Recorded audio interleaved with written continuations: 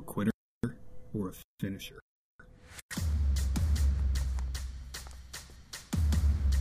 When it's bigger than yourself, what's it going to take?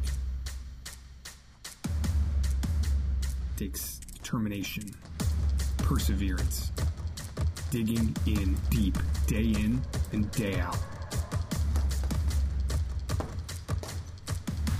It takes a tribe.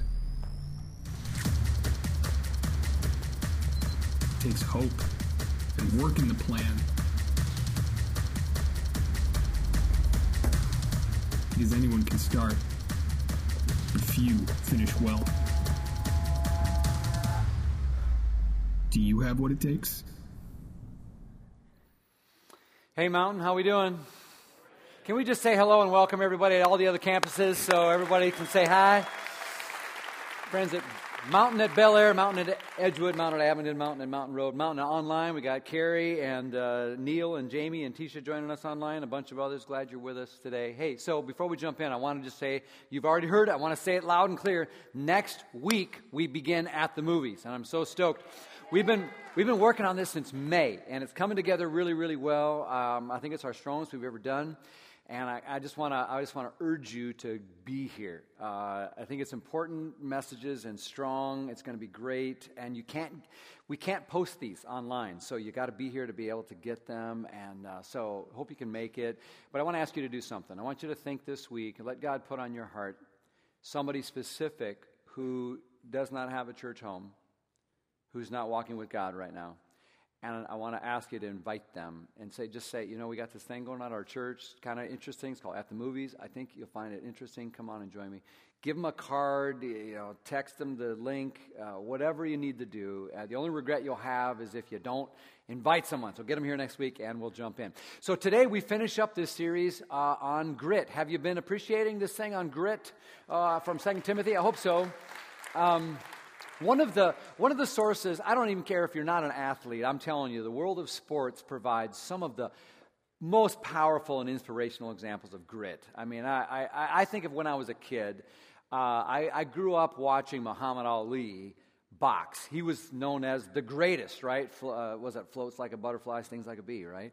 But when he went up against, in the mid-'70s, he went up against Ken Norton. Some of you old-timers remember this one? He went up against Ken Norton, and Ken Norton landed a blow and broke Ali's jaw. And he's staggering around. He's obviously in pain. Here's the deal.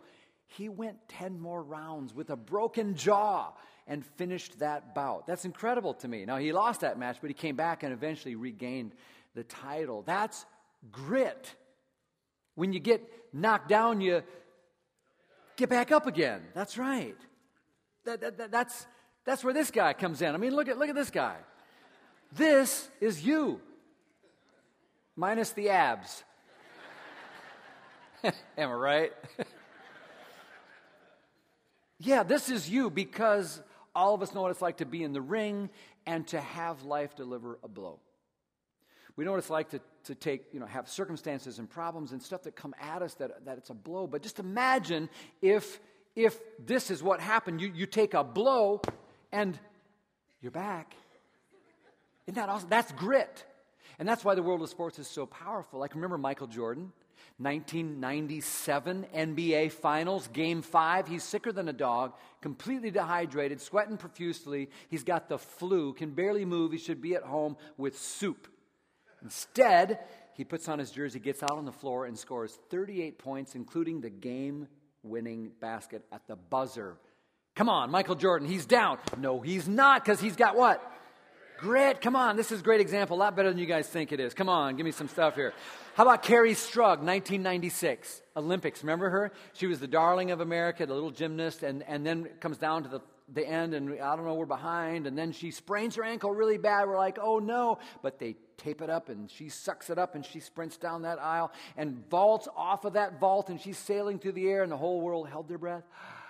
And she lands it on one foot, sticks the landing, and gets a high score. We win the gold medal. She's down with a bad ankle. No, she's not. She's got what? Great, because when you fall down, come on, we love those stories. We love those stories of people who can persevere through pain. Or when you see someone endure in a difficult circumstance. It inspires us. So the question is, how do we get grit like that? You know, is grit just for celebrity athletes when the cameras are rolling? The adrenaline's pumping and the crowd is roaring? Or is there such a thing as this grit idea we're talking about for people like you and me, ordinary people, not in the middle of some game that's televised, but in the grind of everyday life?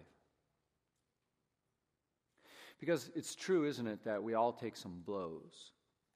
Everybody takes some blows in life. Like, for example, just this week, a bunch of kids started school, right?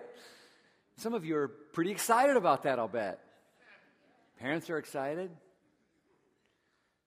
From kindergarten to college, we started school. And for some of you, it probably was awesome. But for some of you, there were probably some blows. You got there, and that person that's special to you that was your best friend last year, all of a sudden acts like you don't even exist, right? Or you realize this is going to be a lot harder than I thought. I don't know if I'm up to it. Or I'm not sure I'm going to make the team. Or, something goes bad in the cafeteria. Or maybe some serious bullying going on. So there's some serious stuff. I had a friend named Charlie.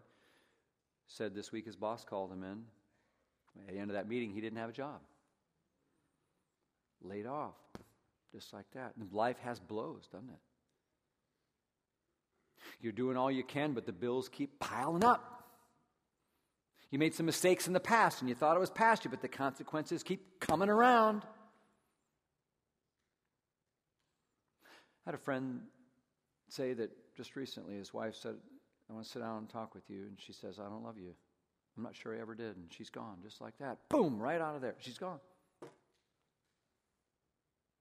I wonder what kind of blows you're experiencing these days. What kind of body shots, face shots are you taking, the kind that make you not want to be able to get back up again? Because it's not always so easy to be like this guy, is it? Just sort of pop back up.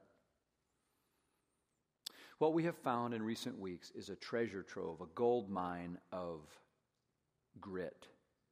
Tucked away in the back of our Bibles, it's a letter written by an old man, Paul, inspired by God, to a young man named Timothy, and it reads like a living grit document for us today. And in it, he's talking to a young Timothy who's in over his head and has been handed the baton of leadership to a church that's divided and doctrinally confused and dysfunctional. And he's like, Timothy, he's like in over his head. First of all, he's young. Boom, there's a blow. He's also sickly. His stomach's not good. There's a blow. He's also, in addition to his inexperience, he's got a timidity, kind of shyness to him. Boom, he's got all these blows. And Paul is old and about to die. And he can't really help. And his message to Timothy from prison on death row is, Timothy, do not quit. Find your grit. Do not quit. Find your grit. So each week we've been looking at how that message lives for us. And we've been pulling out from this book, 2 Timothy, different keys to help us find our own grit. We've kind of gone through them week by week, right? So a quick reminder of what we did. We started week 1 and we just said, one of the keys to grit, the Bible says, is good and godly friends. Got to have those good and godly friends around you, because show me your friends and I'll show you your future, right? And then we said it's also another key is God's Spirit. God's Spirit, because your spirit and my spirit might be a spirit of timidity or stupidity or something else, but God's Spirit in us is a spirit of power and love and self-discipline, and that gives us grit that we don't have on our own. We talked about the importance of God's Word, to guard it and to hold it and hide it in our hearts, because if you want to get grit in your gut, you got to get God's Word in your heart. Last week, Kirk talked about the importance of godly heroes, because who you look up to determines how high you go in life. And today I want to talk about one more kind of key ingredient for grit. And if the example of Jesus and countless Christians through the centuries is any indication, it's the most important ingredient. And the one that will make the biggest difference for you and me when we get knocked down and we need to find some grit to get back up again. I want to talk to you today about God's plan. God's plan. Here's the gist of it, the principle. And that is that the thing that fuels grit is hope. Hope. Hope in something for the future is what gives you grit today. And this is the message all through the Bible. You want to pop back up again, you got to have the air of hope inside of you.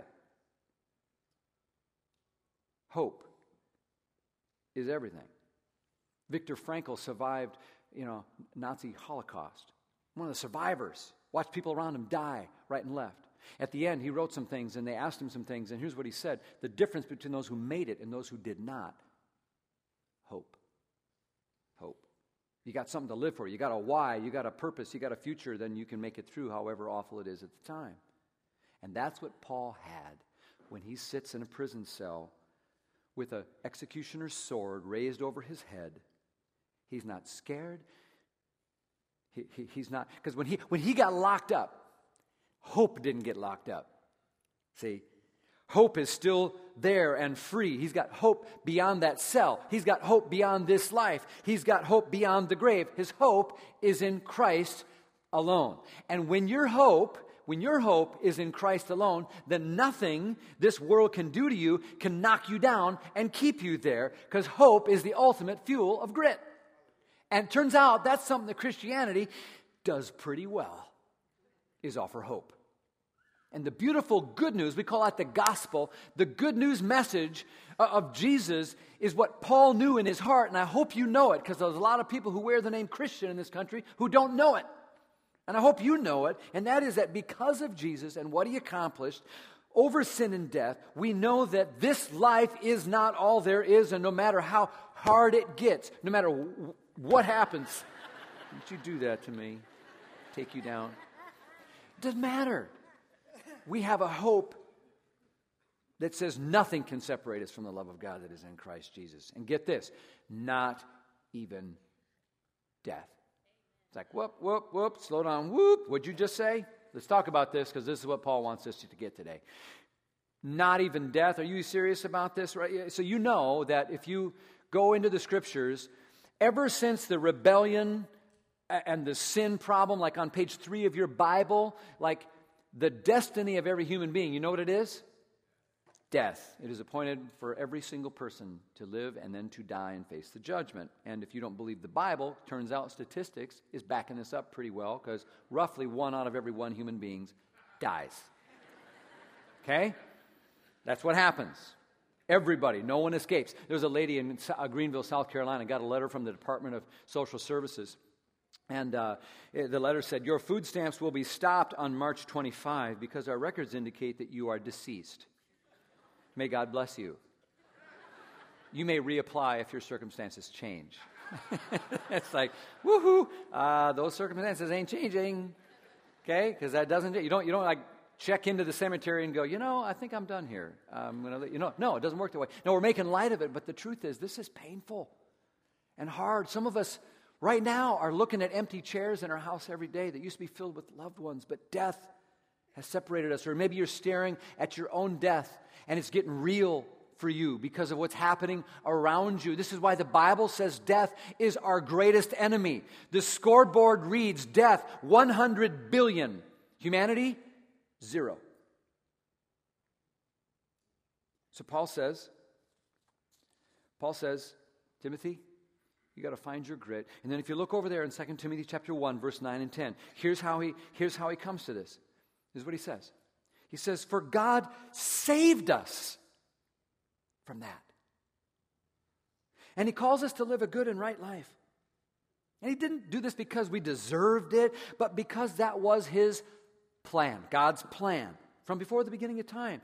His plan to show us grace through Christ Jesus. And what does that look like? Here's the grace of Christ. And now he has made all of this plain to us by the appearing of Christ Jesus, our Savior. Listen to this.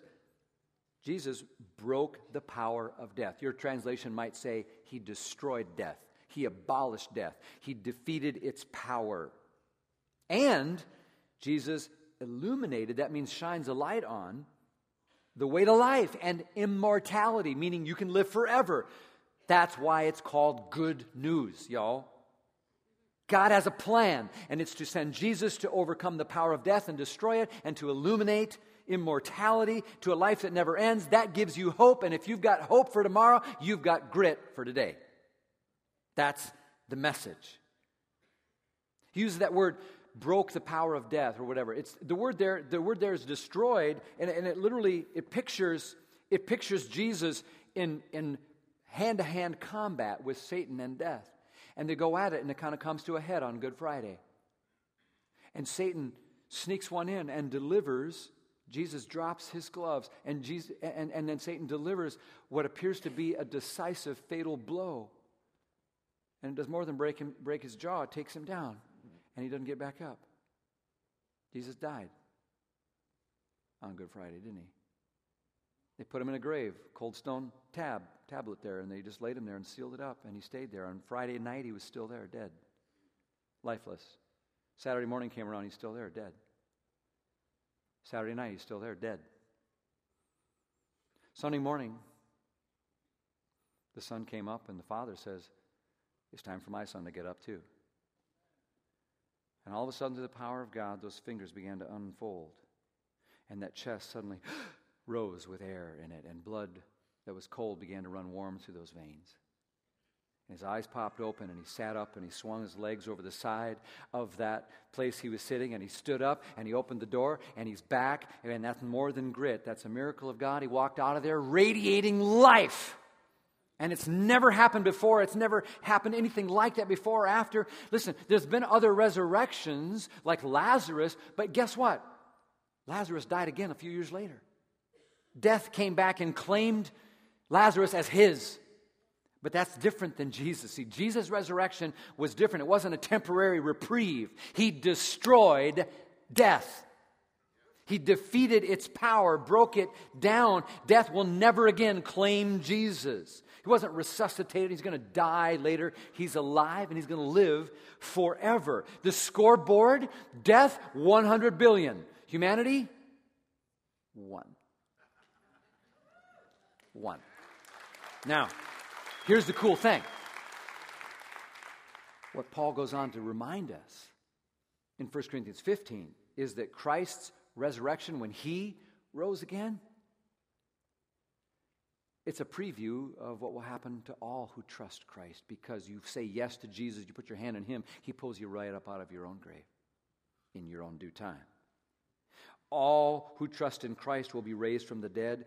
That's what it means to say he shone a light on immortality. He said, yeah, that's what you were really made for, immortality. That word immortality is the word, really it means incorruptibility.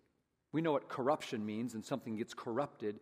Incorruptibility means it doesn't happen anymore, and all of the sort of curse that puts everything down, and the second law of thermodynamics that makes everything go to pot, that all gets reversed. That's the promise of the future glory coming for those in Christ. Think about just the corruption that comes from death and sin. And time. Just think about time. I got bananas in my kitchen right now. They're yellow. In 5 days, they ain't going to be yellow. Because fruit rots. And so do you. Right? I got a 2010 minivan. It was all shiny and nice when I got it. And now it's got rust on it. Our bodies, they start to bag and to sag. And we try to prop them up and suck them up and push them up and all that stuff. And it doesn't work. Does it? It doesn't work. I want to show you a picture of a young man. Here's a picture of a young man. Handsome guy, isn't he? That's my dad. About 73 years ago. Okay? I didn't know him then. I knew him as a hardworking. He was a professor by day, studying, grading, researching, writing, meeting with people, and then come home and physically work you right off the farm. You know, just amazing. Here's a picture of my dad today. He turns 90 in a couple weeks. All right? He doesn't look the same. He doesn't feel the same. He doesn't work the same. He's not the same because he's suffering the effects of corruption, corruptibility, just like I am. Just like it's happening to you. A series of blows kind of have a way of taken you down over the years. In fact, I had one of those apps, where you put your picture in, it tells you what you're going to look like when you're old. You've seen those things? I did that to me. You know what? You want to see it? Here we go. You hang around here long enough. That's what you're going to be listening to right there. It's like, now where was I? You know what? When I am that age and I get out of bed every morning and I get dressed, you know what I'm going to wear? Depends. Hey, we are all running down, okay? It's happening to you. It's happening to me. It's corruption. It's corruptibility. And the Bible is saying into that sort of darkness of that reality, Jesus' resurrection shines a light of incorruptibility and immortality. And we're destined for something that doesn't look like the second law of thermodynamics. A comedian has a riff about this. I think it's funny. He says, imagine what life would look like if time worked backwards. He says, you know what, we got the life cycle all backwards. He says, here's how it should go. You should die first and get it out of the way. And then you live 20 years in an old age home and you wake up feeling better every day. Then you get kicked out when you're too young and you go collect your pension and you get a gold watch on your first day of work. See, everything works backwards. You work 40 years until you're young enough to enjoy your retirement. And then you go to college. You have a great time with your friends until you're finally ready for high school. And you go to grade school and you become a little kid, you get to play, you have no responsibilities. Finally, you go all the way back, you become a little baby. Then you crawl back in the womb and you spend your last 9 months floating peacefully around and you finish up as a gleam in somebody's eye. You laugh and you think, but then you start thinking, wait a second, what if? And honestly, it's not far off. It's pretty much what the Scriptures mean when it says what our destiny actually is no longer going to be death, but time is going to work backwards, where in eternity, in heaven, in glory with God, every day we're fresher and every day is brighter than the one before. And everything that's rotting and rusting is reversed and things get better with time. Fruit gets sweeter, clothes get cleaner, floors get better. Every morning in the new heaven and the new earth, my dad gets up and he can work and read and write and feel stronger and healthier and younger than the day before. And this, my friend, is what we're raised to experience immortality, which is incredibly powerful hope for the future of a world uncorrupted by sin and death and even time. That's why death is no longer an end in the road, it's a bend in the road. It leads to another place. Matt Proctor says Jesus kicked the end out of the tomb and the light from eternity now shines back in. That's the light of immortality. And that, friends, gives you hope. Death has therefore, as the Bible says, lost its sting. Death just doesn't scare us like it. So no matter what happens to you, no matter how much it hurts, no matter how bad it is, no matter what happens to you, you can come back and say, you know what? I'm here because of my future hope. I've got grit today.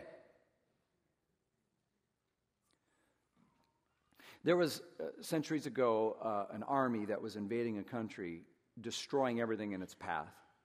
They reserved their worst vengeance, especially for the Christians, especially the leaders, the monks. They came into this one particular village, and when they got there, the leader of the village came out to the commander and said, all of the monks heard you were coming and ran in fear for their lives. The commander smiled, a kind of cold, wicked smile, because he took pleasure in how much fear and wickedness he had as a reputation. All except for one, the man said. That enraged the commander. He was just furious that one would dare. He stormed to the monastery, kicked the door open, walked in, and there in the courtyard was standing one lone monk. Serene, calm. The commander, big and with his military uniform, strode right up to him, stared him in the face, and says, do you know who I am? He says, I am he who can run you through with a sword without so much as batting an eyelash. Unaffected, that Christian man simply said, do you know who I am? I am one who can let you run me through with a sword without so much as batting an eyelash. Who had more grit?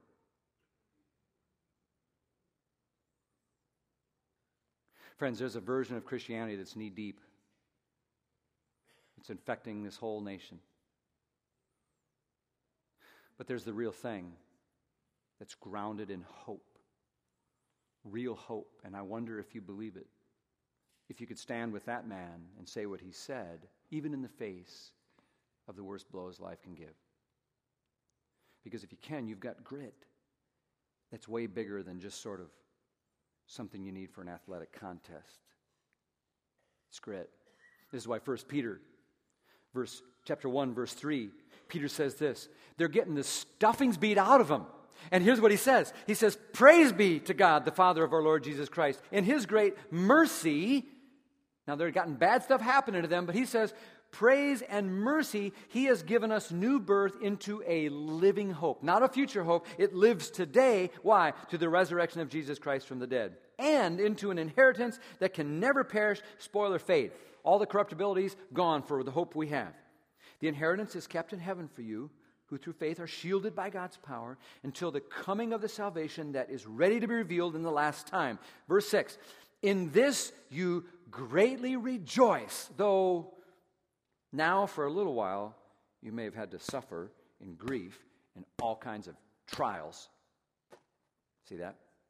You're going to have some stuff happen right now, but don't you take your eye off of the future, because that is important for today. One of my favorite passages to illustrate this is what Paul said to the Romans. In Romans chapter 8, verse 18, here's what he says. He says, what we suffer now, and you are going to take some blows, you are. But what we suffer now is nothing compared to the glory that he will give us later. Do you see that? Can you feel it? He says, tally up all of the pain, tally up all the aging, all the Alzheimer's, and all the aches. Just tally it up, and tally up all the sickness and sorrow and suffering, tally up all the divorce and the disease and the degradation, tally it all up, and whatever you come up with, it pales in comparison. It's nothing compared to the future glory, and it's all going to sort of fade and give way to something so much better that's waiting for us. That's what's coming. Let's just say, give me an example here. Kind of use your imagination here. Let's say I'm up here sitting on the stage talking to somebody, and I got my hand on the edge here. I'm just sitting here, and a big NFL football player comes up. He weighs 310, and he's wearing cleats. And he comes and he just steps on my hand, kind of grinds it around a little bit. Steps on. What am I going to do? Well, I can guarantee you, if you know me, I'm going to be whining about it. I'm going to be like, ow! Wow! Ow! You come on, man! I'm going to be like, ow! I'm going to use it as a sermon illustration for every sermon for a month.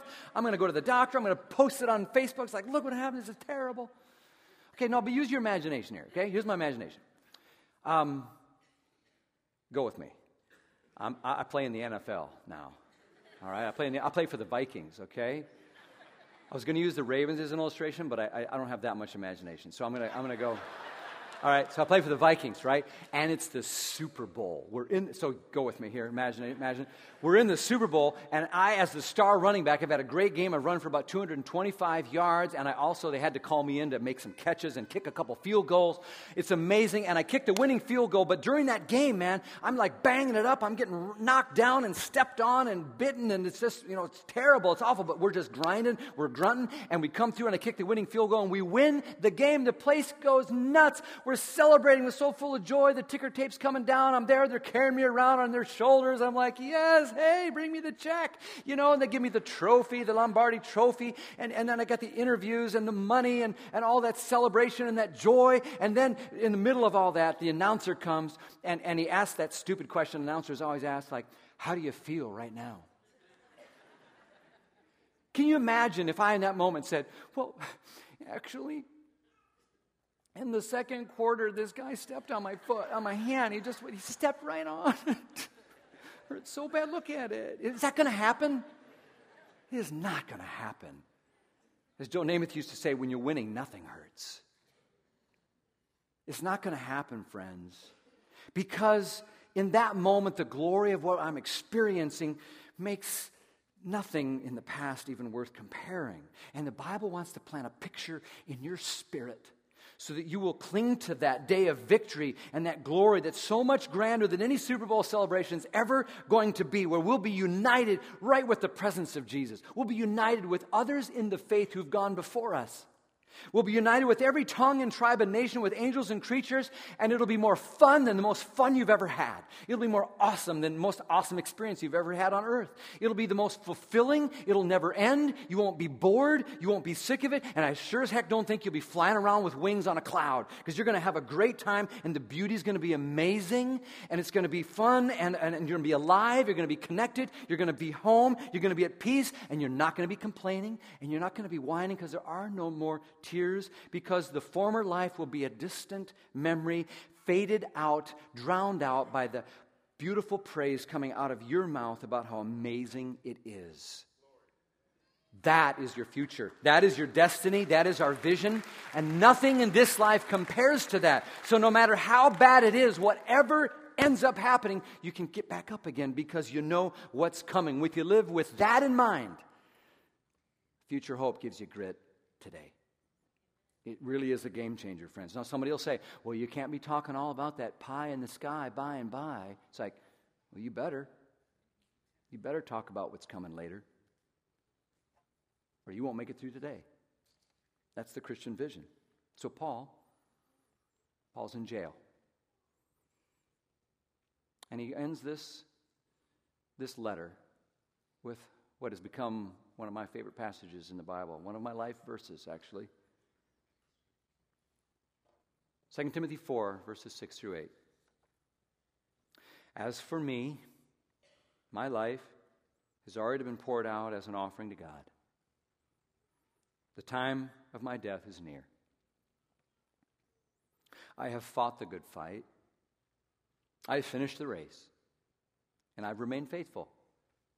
And now the prize awaits me, the crown of righteousness, with which the Lord, the righteous judge, will give me on that day of his return. And, he says, the prize, the crown, that reward is not just for me, but for all who eagerly look forward to his appearing. Paul says, I don't got much time here. I'm on my way out. Heaven soon for me. He says, I'm poured out like a drink offering. That image of in the temple where they took those big pitchers and poured out their offerings on the altar. He says, well, the pitcher's already been started. There ain't much left in my jar.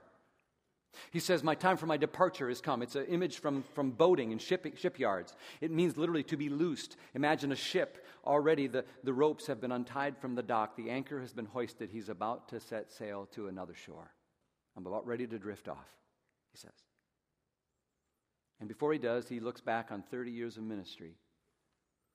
He says, I fought it. I fought the good fight. I've taken some blows, but I finished the race. I did well. I exerted, and I've held on to Jesus the whole way, and now it's time for my prize. He's talking about the Olympic Games where they ran, and they trained hard, but they ran. If you won, you got that crown. It's just a wreath. It didn't value much, in terms of money, but it meant you won. He says, I'm going to win. It may not look like I'm winning, but I'm winning. I'm going to get that crown. I'm going to get that wreath. And he says, the Lord, the righteous judge. The Emperor Nero is about to condemn him to death, but he says, that judgment isn't really my judgment. My judgment's coming from a righteous judge who's going to give me a crown, and I'm going to win this thing. And he says, and that's true not just for me, but for all who eagerly look forward to his appearing. In other words, it's a reminder, friends, some people are not looking forward to their death because they're not ready. They dread facing God. They imagine shrinking in shame before him. But he says, for the believer whose sin is covered by the righteousness of Jesus, man, you eagerly look forward to that day. You set your heart on it. You live for it every day because you know when it comes, oh my, it's what we were ultimately destined for, and it follows this temporary reprieve we call life on earth. Friends, listen, when you know that is coming, it gives you hope, and hope is the key for your grit today. My friend Brian Hugg is finding his grit for today based on his faith for tomorrow. Brian's here today in this service, actually. He grew up Catholic, tried a few churches, just, that kind of thing, but for the most part, their family was not really practicing or, had a lot of spiritual activity going on, but a neighbor invited them to Mountain, and they came, and they loved it instantly and jumped right in and said, it feels like home. And so their kids are plugged in. Here's a picture of Sarah, his wife, and And Tyler, who's 11, and Lillian and Josh, who are twins, who are 8. And, he's an environmental scientist. Life was good, right? Summer day, 2015, he made lunch for the kids and took a bite out of a turkey sandwich, and he couldn't swallow it. Thought it was odd, choked it down with some water, didn't think anything of it. But it happened again the next day. And then the next day, it started happening a lot. And so finally went to the doc to get it checked out. Said, it's probably nothing. But eventually they did an endoscopy where they stick a camera down there. And when they came back, he said the doctor's face was white as a sheet. And he said, we found some stuff doesn't look right. We took some biopsies. And it was New Year's Eve 2015. They called him to say you have stage 3 esophageal cancer. So, of course, his life changed overnight. 6 weeks of intense, aggressive chemo, and then horrific radiation, blow after blow. Spring of 2016, aggressive, massive, complicated surgery, took out his esophagus, part of his stomach. Month and a half in the hospital, blow after blow. But, they got it under control, and for another couple of years, things were under control. Spring of 2018, it came back. This time it was a nodule in his lung, so again they went after it. A lot of aggressive radiation. They killed it again. But in the fall of 18, they said another scan reveals 5 more nodules on the same lung. And the doctor said, this time we can't just radiate that. We can't cut it out. In fact, there's nothing we can do. What you have is incurable. So, of course, prayers for miracles, prayers for healing, prayers for escaping death, as any of us might. You never know what God might do. But mostly, as you talk to Brian, you see he's at where Paul was in 2 Timothy 4, where he knows the time for his departure is near. And he's fighting the good fight. So they put their energy into having a good summer, which they did, went to ball games, to the pool, to camp, and family stuff like that, trying to lead a normal life before chemo starts again. When chemo starts, it won't stop until this is over. So he's working, coaching baseball, and trying to lead a normal life, get the kids settled into school, but the pain, he says, is getting worse. He can feel it every day. He knows the cancer is growing. His lung is already partially collapsed, and some likely going to have to start that chemo within a month, and all that means. The time for my departure is near, Paul says. And so physically, he says, I can't do what I used to do. Corruptibility is set in, and he can feel it. Emotionally, it's hard because he's in pain. He says, I am the guy that you see with a smile on my face, but there are times when I want to just curl up and cry. But something's happening. Brian came up to me a few weeks ago, and he just said, that word grit. I got to tell you about that word grit. He says, that word defines my life right now. Grit. He says, my days are numbered, but with God's help, I have found a gear I never knew I had. I somehow am able to push through things like a truck through mud. I want to show my kids what godly grit looks like. That is my legacy. At this point, my life is all about grit, getting knocked down and getting knocked back up again, and how to persevere and handle tough times with grace and dexterity. He says, I'm not brave. I'm just a normal dad who's trying to act brave. But if there's anything that can come out of my story that will provide someone else a renewed sense of grit, stability, and faith, then I'm all for it. We all get to decide what we want to leave behind in life, and we think about money or cars and stuff like that, he says. But what I want to leave behind, to my kids, to my wife, to Mountain, anyone, is a legacy of grit. He's got a faith in Jesus Christ. And so like Michael Jordan with the flu, he's playing hurt because he knows how this one ends. Like Muhammad Ali with a broken jaw, he's going to go the distance. Even if he gets knocked down, he knows the Lord's going to raise him up. Is it hard for Brian? Yeah. Does it suck thinking about chemo? Most assuredly. But his eyes on the prize that Jesus has for him in the future, and that is giving him grit for day by day by day. And it's the same grit a normal dad or mom or kid like you can have as well as you put your trust in Christ. So Brian's in exactly the same place that the Apostle Paul was in this letter. when he said, "My time for my departure is near," isn't he? Guess what? So are you. So are we all. Brian just has the benefit of knowing a little more about his timeline. But we're all in exactly the same place. And my advice to you today is to stop denying your mortality and pretending like you're going to live forever. And instead, call out to the only one who can save you. Jesus Christ alone, who has defeated death. That's my advice to you today. Because then, and only then, according to everything the Bible says, only then can you be saved, so that when you die and death starts holding you down, you won't stay down. You can also rise again to new life, new body, new heaven, new earth, new relationships, new future, and get better every day. That happens through Jesus alone. Jesus said, "I'm going to prepare a place for you." And that's right after he said, "Don't let your hearts be troubled." So, in other words, the fact that he's preparing a place for us, our future hope, is what means we can have the grit of not being troubled today. Does that make sense? So the future glory is coming, friends. And whatever bumps and scrapes and bites and all the harrowing injuries of this life, when life stinks, when the circumstances are bad, when you don't know if you can go on another day, what you do is you keep your eye forward, because your eye forward will put you with hope. And if you've got hope, you've got grit.